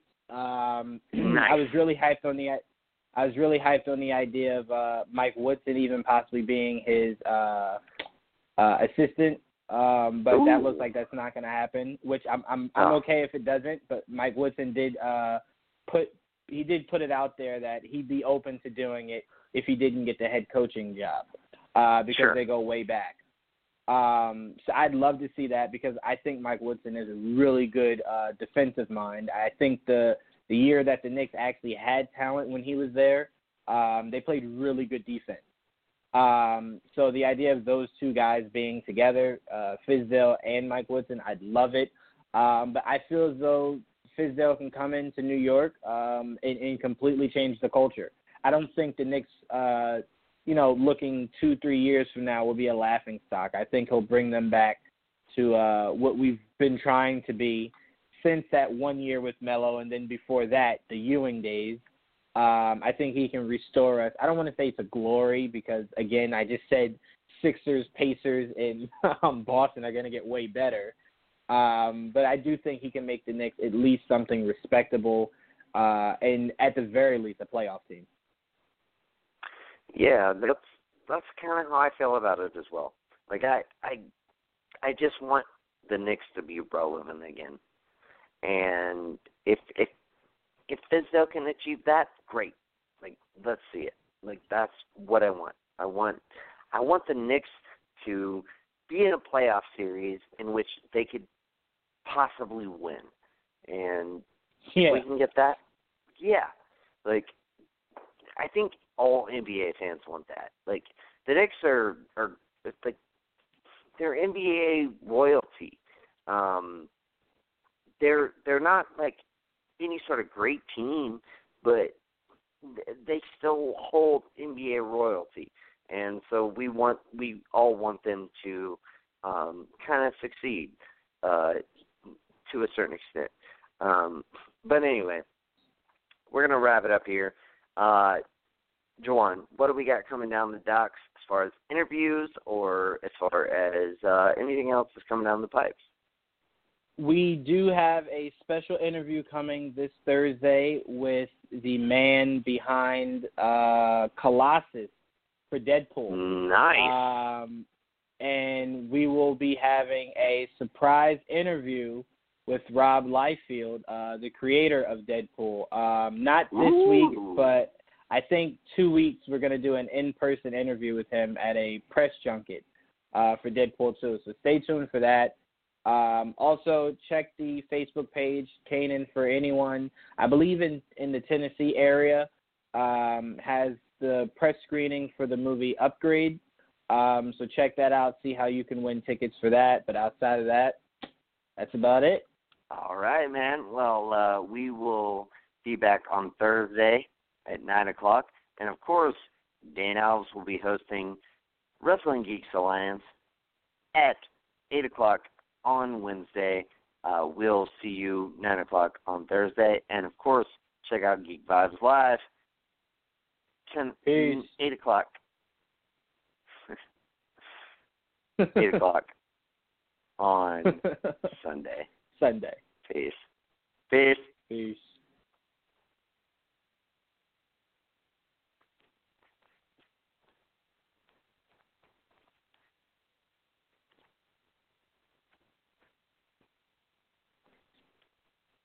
What's so special about Hero Bread's soft, fluffy, and delicious breads, buns, and tortillas? These ultra-low net-carb baked goods contain zero sugar, fewer calories, and more protein than the leading brands, and are high in fiber to support gut health. Shop now at Hero.co.